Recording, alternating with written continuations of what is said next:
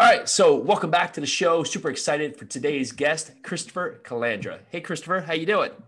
Very good, Jason. Thanks for having me on today.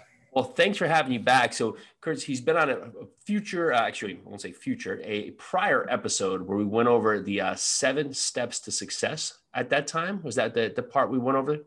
Yeah, I think technically it was the 7 rules for wealth building for real estate investors. There we go. There was a ton of knowledge drop there. We actually talked a lot about your own real estate career and what you have done in that past. So there was so much. I'll put in the show notes which episode that was. Please go back and check out that episode. Today, we're going to dive in, of course, to really some of the triggers that are really driving the bull market in real estate today. But before we do, Christopher Calandra is the founder and principal of Elliott Wealth Management Services, LLC, which is offices in Connecticut and Florida. He's a certified financial planner with over 29 years of experience helping entrepreneurs, retirees, and families achieve their financial goals and objectives. He provides each client with the individual attention and tailored strategies to achieve their goals. He's also committed to devoting as much time and effort possible with clients to explain financial concepts, strategies, and investment alternatives in a way that is easily understood, allowing his diverse client base to make informed financial decisions. And he's also the host of Simply Financial Podcast. All right, Chris. Well, welcome. Thank you so much for being back with us. It, of course, it's been a minute, so it's great. And this was, of course, pre-pandemic. Many things have, of course, changed the world. But one thing that's really stood out is how aggressive the real estate market has gotten on all fronts. And so for that, I'd love for you to dive in, talk to us a bit about what you see. You're, I think, in Connecticut right now. So even another market right there where we have the price charts hitting record highs on all fronts, inventory low, construction costs high. So you name it. We have a million different factors, but I'd love to hear your perspective. Yeah, I'd like to talk about 4 drivers of this red hot real estate market, this bull market in residential real estate, especially. The first is money supply. So if your listeners could picture, if you laid out 4 $1 bills in front of you, one of those $4 bills did not exist a year ago. The federal government's response, Jason, to this pandemic and the economic shutdown has been what the government normally does, is pump a lot of money into the system. The thing about this episode, though, is that the amount of money being pumped into the system is unprecedented, dwarfing what we saw during the Great Recession in 2007, 2008, and its aftermath. And so again, out of every $4, one of them did not exist a year ago. That's new money in circulation. To be accurate, Jason, it's probably a little less than 25%. It's probably more like 23, 24. But the point is, there's a tremendous amount of money in the system. And so with all this money sloshing around, where's it going to go? A lot of it is making its way into real estate in a 0% interest rate environment where there's some vehicles like the bank and CDs that normally people might have used more than they would today. They're shying away from that because of the lack of return. And a lot of money is making its way to this, to the real estate market, because we have such an expansion of supply. Did I explain that okay? Yeah, absolutely. So I'll ask 2 follow-up questions there. Where does the average person go when this money really stops, right? That's that first question right there. And what is this going to be the long-term effect of bringing so much more money? Because you talk, even you bring 23% of that and going from 75 cents to $1. I mean, that just to think of that on a holistic point of how long we've been here and how much money was just put in circulation is just overwhelming. So what does this do to the overall system? Well, I'd prefer you ask me easier questions, because that really is an enormous question. Sure. And I think it's something that the United States is going to have to confront over this next stretch of time. One repercussion of this is that we're going to see more inflation. And we, as a country, have not seen noticeable inflation in a very long time. I have a few years on you. I'm 50. I've been in the business 29 years, and I've never really operated as a financial planner in an inflationary environment. Much of that predates 1982.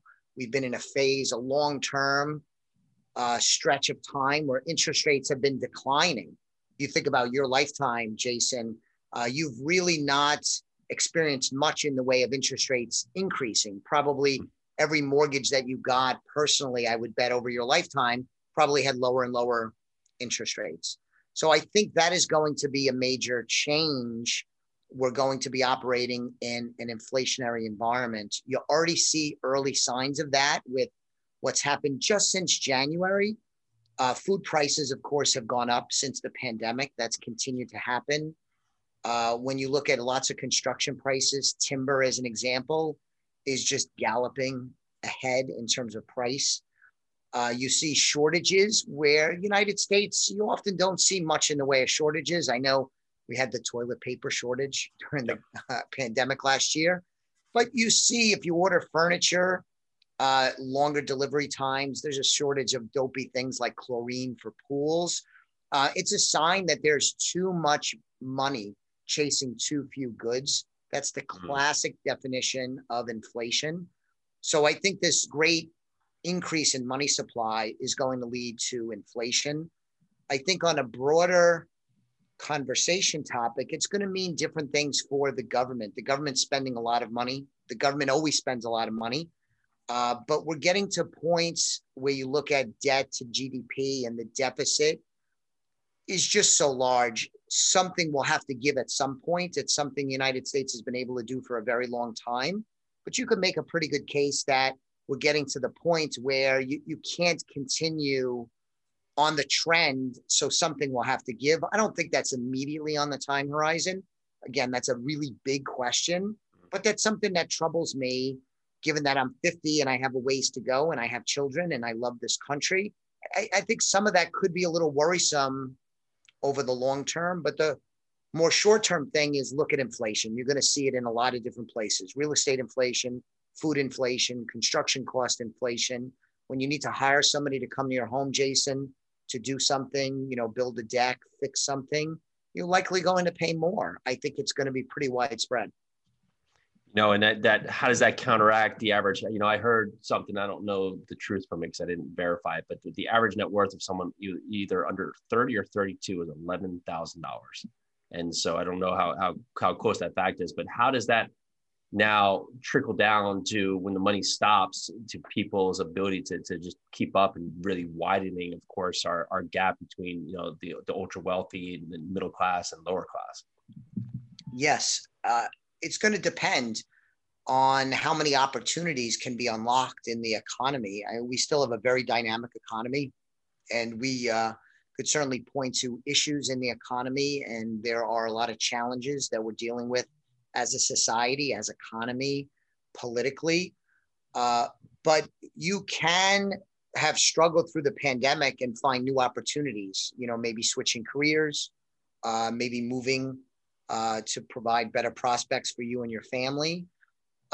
People become, I want to say awakened, but I know that's a politically charged. That's not what I mean, Jason. But with your podcast, some people eventually say, I've had enough, and they want to get smart financially and spend less, pay down debt, accumulate wealth. And so coming out of the pandemic, I think you do see a greater seriousness for a lot of Americans about getting their financial house in order, accumulating wealth, maybe driving to retirement faster than they did before, realizing that having too much debt was dangerous during the interruptions we experienced last year. So your question, there are a lot of things to be concerned about, but on the optimistic part, the US economy adapted a ton in the last year. And you think about all of the ways that businesses and consumers quickly on the fly adjusted to the new reality. It does show the strength of the US economy, the US's economic system. And I think people can take advantage of that, although unfortunately, large segments of the US, our fellow citizens, do seem like they fall behind. Yeah, that's fantastic. So I won't continue to disrail this conversation. So let's jump into number 2 before I come back with 7 more. Yeah. So number 2 is low interest rates. When you're acquiring property, interest rates are important. And we are basically in a 0% interest rate environment. Borrowing costs are very low. And the Federal Reserve, which controls short-term interest rates in this country, is on record. Federal Chair person, Jerome Powell, has stated numerous times that they anticipate leaving interest rates where they are until 2023. And so that's a very favorable environment for borrowers. And with some of the other factors, this cheap money that can be had to leverage investment returns in vehicles such as real estate is part of what's driving this real estate market.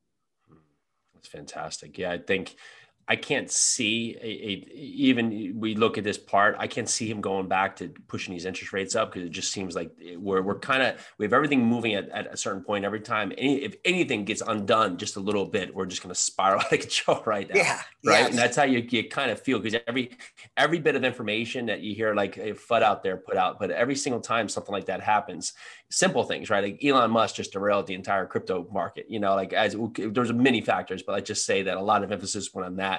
Right. But like you see so many things moving because of just word of mouth that's not even verified out there. And so there's a lot, everybody seems to be on pins and needles right now. So I very much so. And the Federal Reserve, their interest rate policy and other policies that they need to employ to carry out their mission of price stability, high employment, they're really having to thread the needle during unprecedented times where things have happened that you never would have thought would happen. So it's a challenging time for sure. So low interest rates, I think, is the second big bull market driver. The third is the stay-at-home economy. I think there's renewed appreciation for one's home because a lot of us have spent more time at home. And so people with that in mind want bigger homes, nicer homes, better decks, upgrade their home office. There's been a spate of vacation homes and second homes. So this stay-at-home economy where people have stayed in place, so they want nicer homes or second homes and they want to improve what they have, is helping drive the real estate market, both the sales activity, but also the values, because a lot of money is being reinvested into people's homes. I know it's happened at my house. We put in a new roof and we've done a number of other projects over the last year. And I think that these often are things that people wanted to do, Jason, anyway. But like a lot of the trends in the pandemic, they existed before, but they've accelerated through the pandemic. And I think that is one of them. If you wanted to build a bigger deck, as an example, at your home, you always had designs on doing it. An awful lot of people decided to do it in 2020 or 2001, and that's helping drive the value of properties higher, the beautification of properties. I wonder how this trend solidifies, because typically the point is in America is it's just so busy and fast paced and everything's moving, right? And so you never have time to get done what you want. But then when you're slapped in the face with time, and that was, you saw a lot of commitment to that, right? So commitments to improvements for things that you now were potentially saying you didn't have time for, just taking it granted, right? So from that, the house became a very big identifier, which of course we've seen a lot of the trickle effects, just like we were talking about, like getting furniture delivered, right? And so you can see that many effects of the things that have dragged out. I wonder as the economy starts to open up, things start to change, how that continues to merge going forward, right? So with that effect, and then also housing prices, right? I wonder where the housing prices now trend future, right? So someone buying a house at paying $100,000 over asking right now, hopefully the plan is to stay in it for not, more than 10, 20 years. Cause to say that, a year or 2 years from now, I wonder what price values come out to that point. Cause if you're looking at this as a short-term stay, it's going to be interesting to see what that entails in the short-term horizon. Yeah, which brings us exactly to the fourth driver, and this may be the most important. We could debate that, but the limited supply. And your listeners, and you probably have an awareness that, there's not a lot of homes for sale in the market. And so classic economics, right? You have supply and demand. There's a decent amount of people out there wanting to buy, and there's not a lot of supply of people that want to sell. There's a shortage. But I read some great research, and if you want, I could get this to you and you could put it in the show notes. But it's through a company called First Trust, an investment company, and their economist, Brian Westbury. And let me throw some stats at you. According to this research that his team did, based on population growth and scrappage is homes coming off the market because they get knocked down voluntarily or through fires, floods, hurricanes, that kind of thing. You'd expect, based on population and scrappage, that you would have 1.5 housing starts per year to satisfy the U.S. economy. In the last 20 years, we've only averaged 1.25 million. So this issue, often in the media, we'll talk about right now, there's not enough sellers and not enough buyers. But it seems to me, based on this research, Jason, and other research that I've read, that this is something that had been building up a while. Since the Great Recession, we haven't created much in the way of new inventory in this country.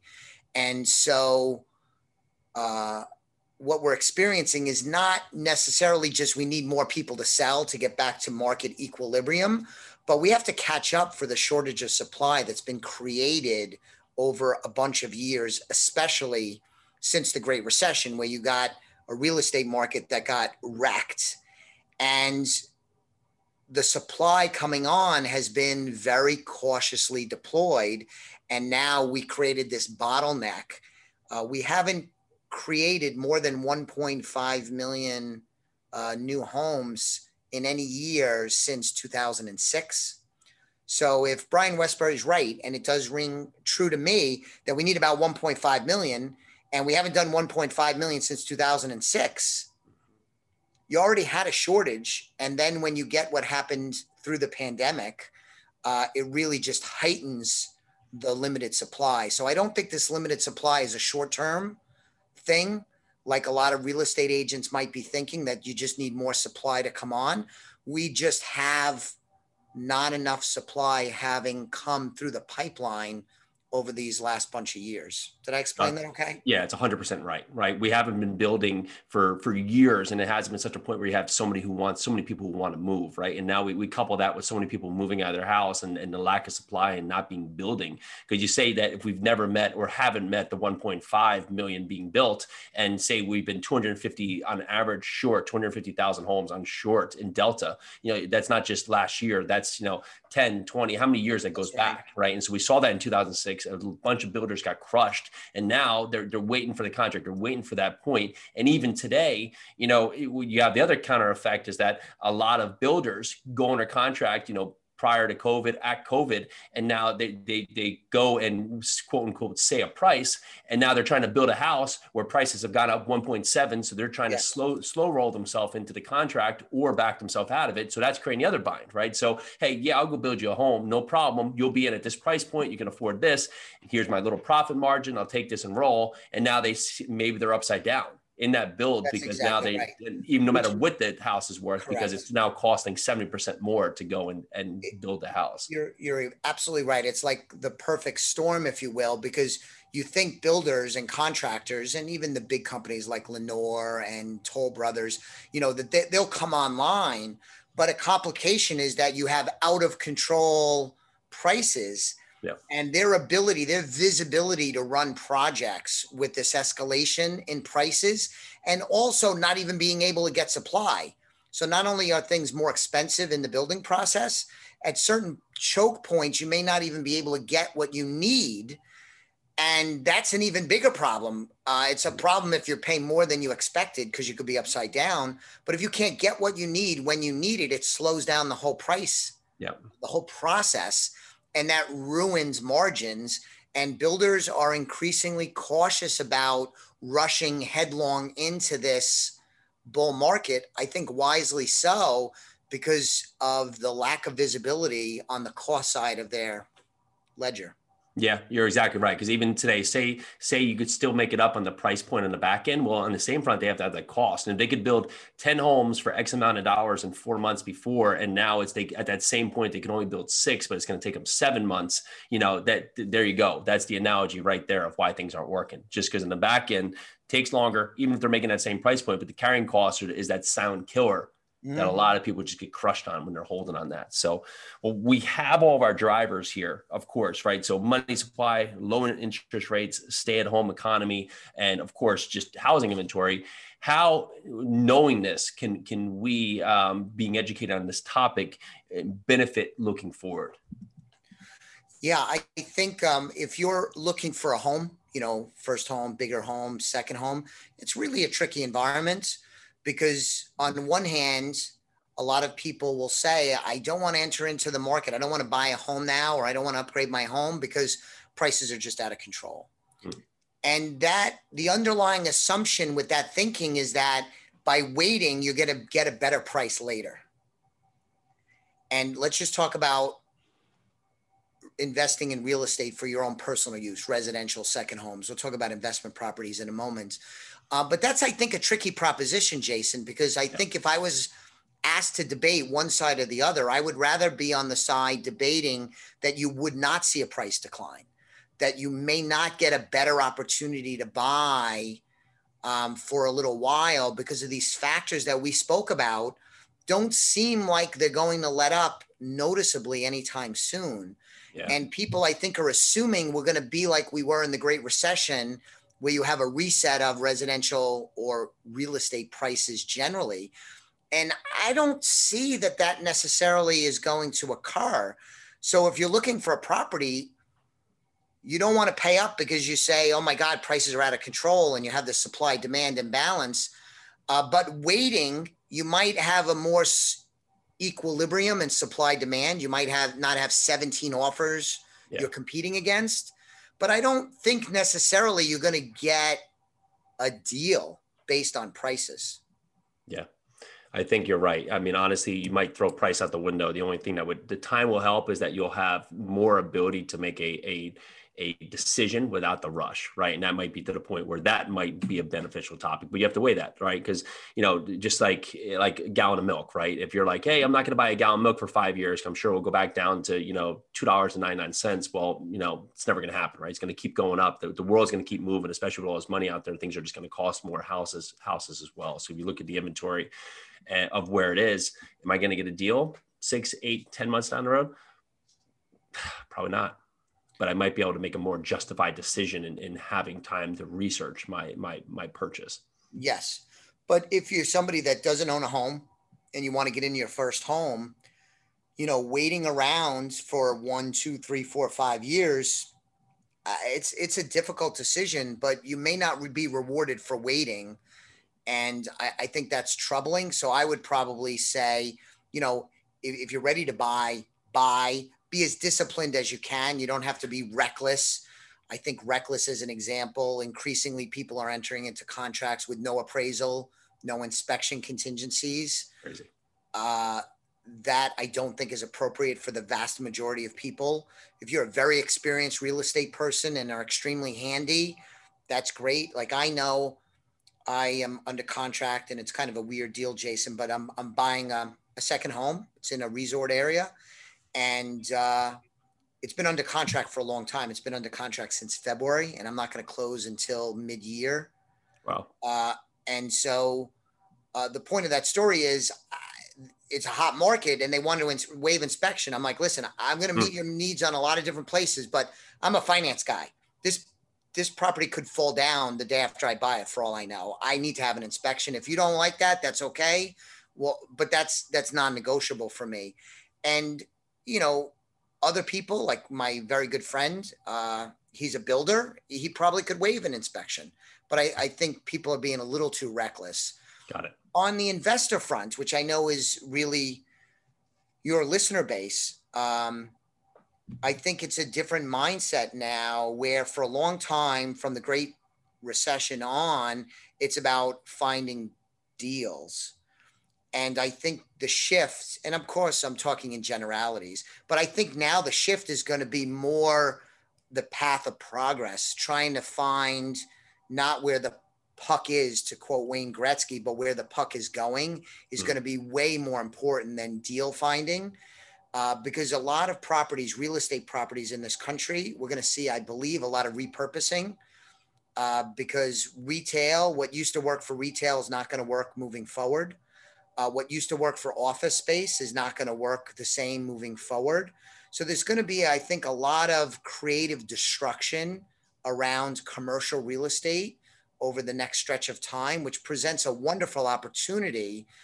But it's going to take, I think, by and large, a little bit of a different skill set, a different eye towards creativity to prosper in lots of different real estate markets. I know you do a lot with apartments. I think that's a little bit of a different animal compared to retail, industrial, light industrial, office, because there's still a great need for apartments, and you see a lot of population movement is driving certain markets in a positive way, and also driving certain markets in a negative way, like San Francisco for the first time in a long time, struggling a little bit real estate because you have migration out. New York, the same way. But there's lots of cities, classically, actually, where you are, Nashville and Austin, Texas, Florida, by and large, most cities in Florida, they're prospering because they have population coming in. So I think it's a great time to be a real estate investor moving forward. It always is. But I think you need to adapt to the new environment, this new phase I think we're moving into. And if you could capture some of that magic, you could do really, really well. I love it. Well, Christopher, I always enjoy your conversation, your feedback, and always the tips you bring us. It's really highly enlightening, but it's a lot of thought-provoking information for us to take forward, to continue, and as we're looking at opportunities. For everyone who's listened here, what's the best way to connect? What's the best way to learn more about you and your firm? Yeah, well, thank you for that compliment. That means an awful lot to me. I have a podcast, Simply Financial. It's available on all the major podcast platforms, and I talk about this stuff all the time.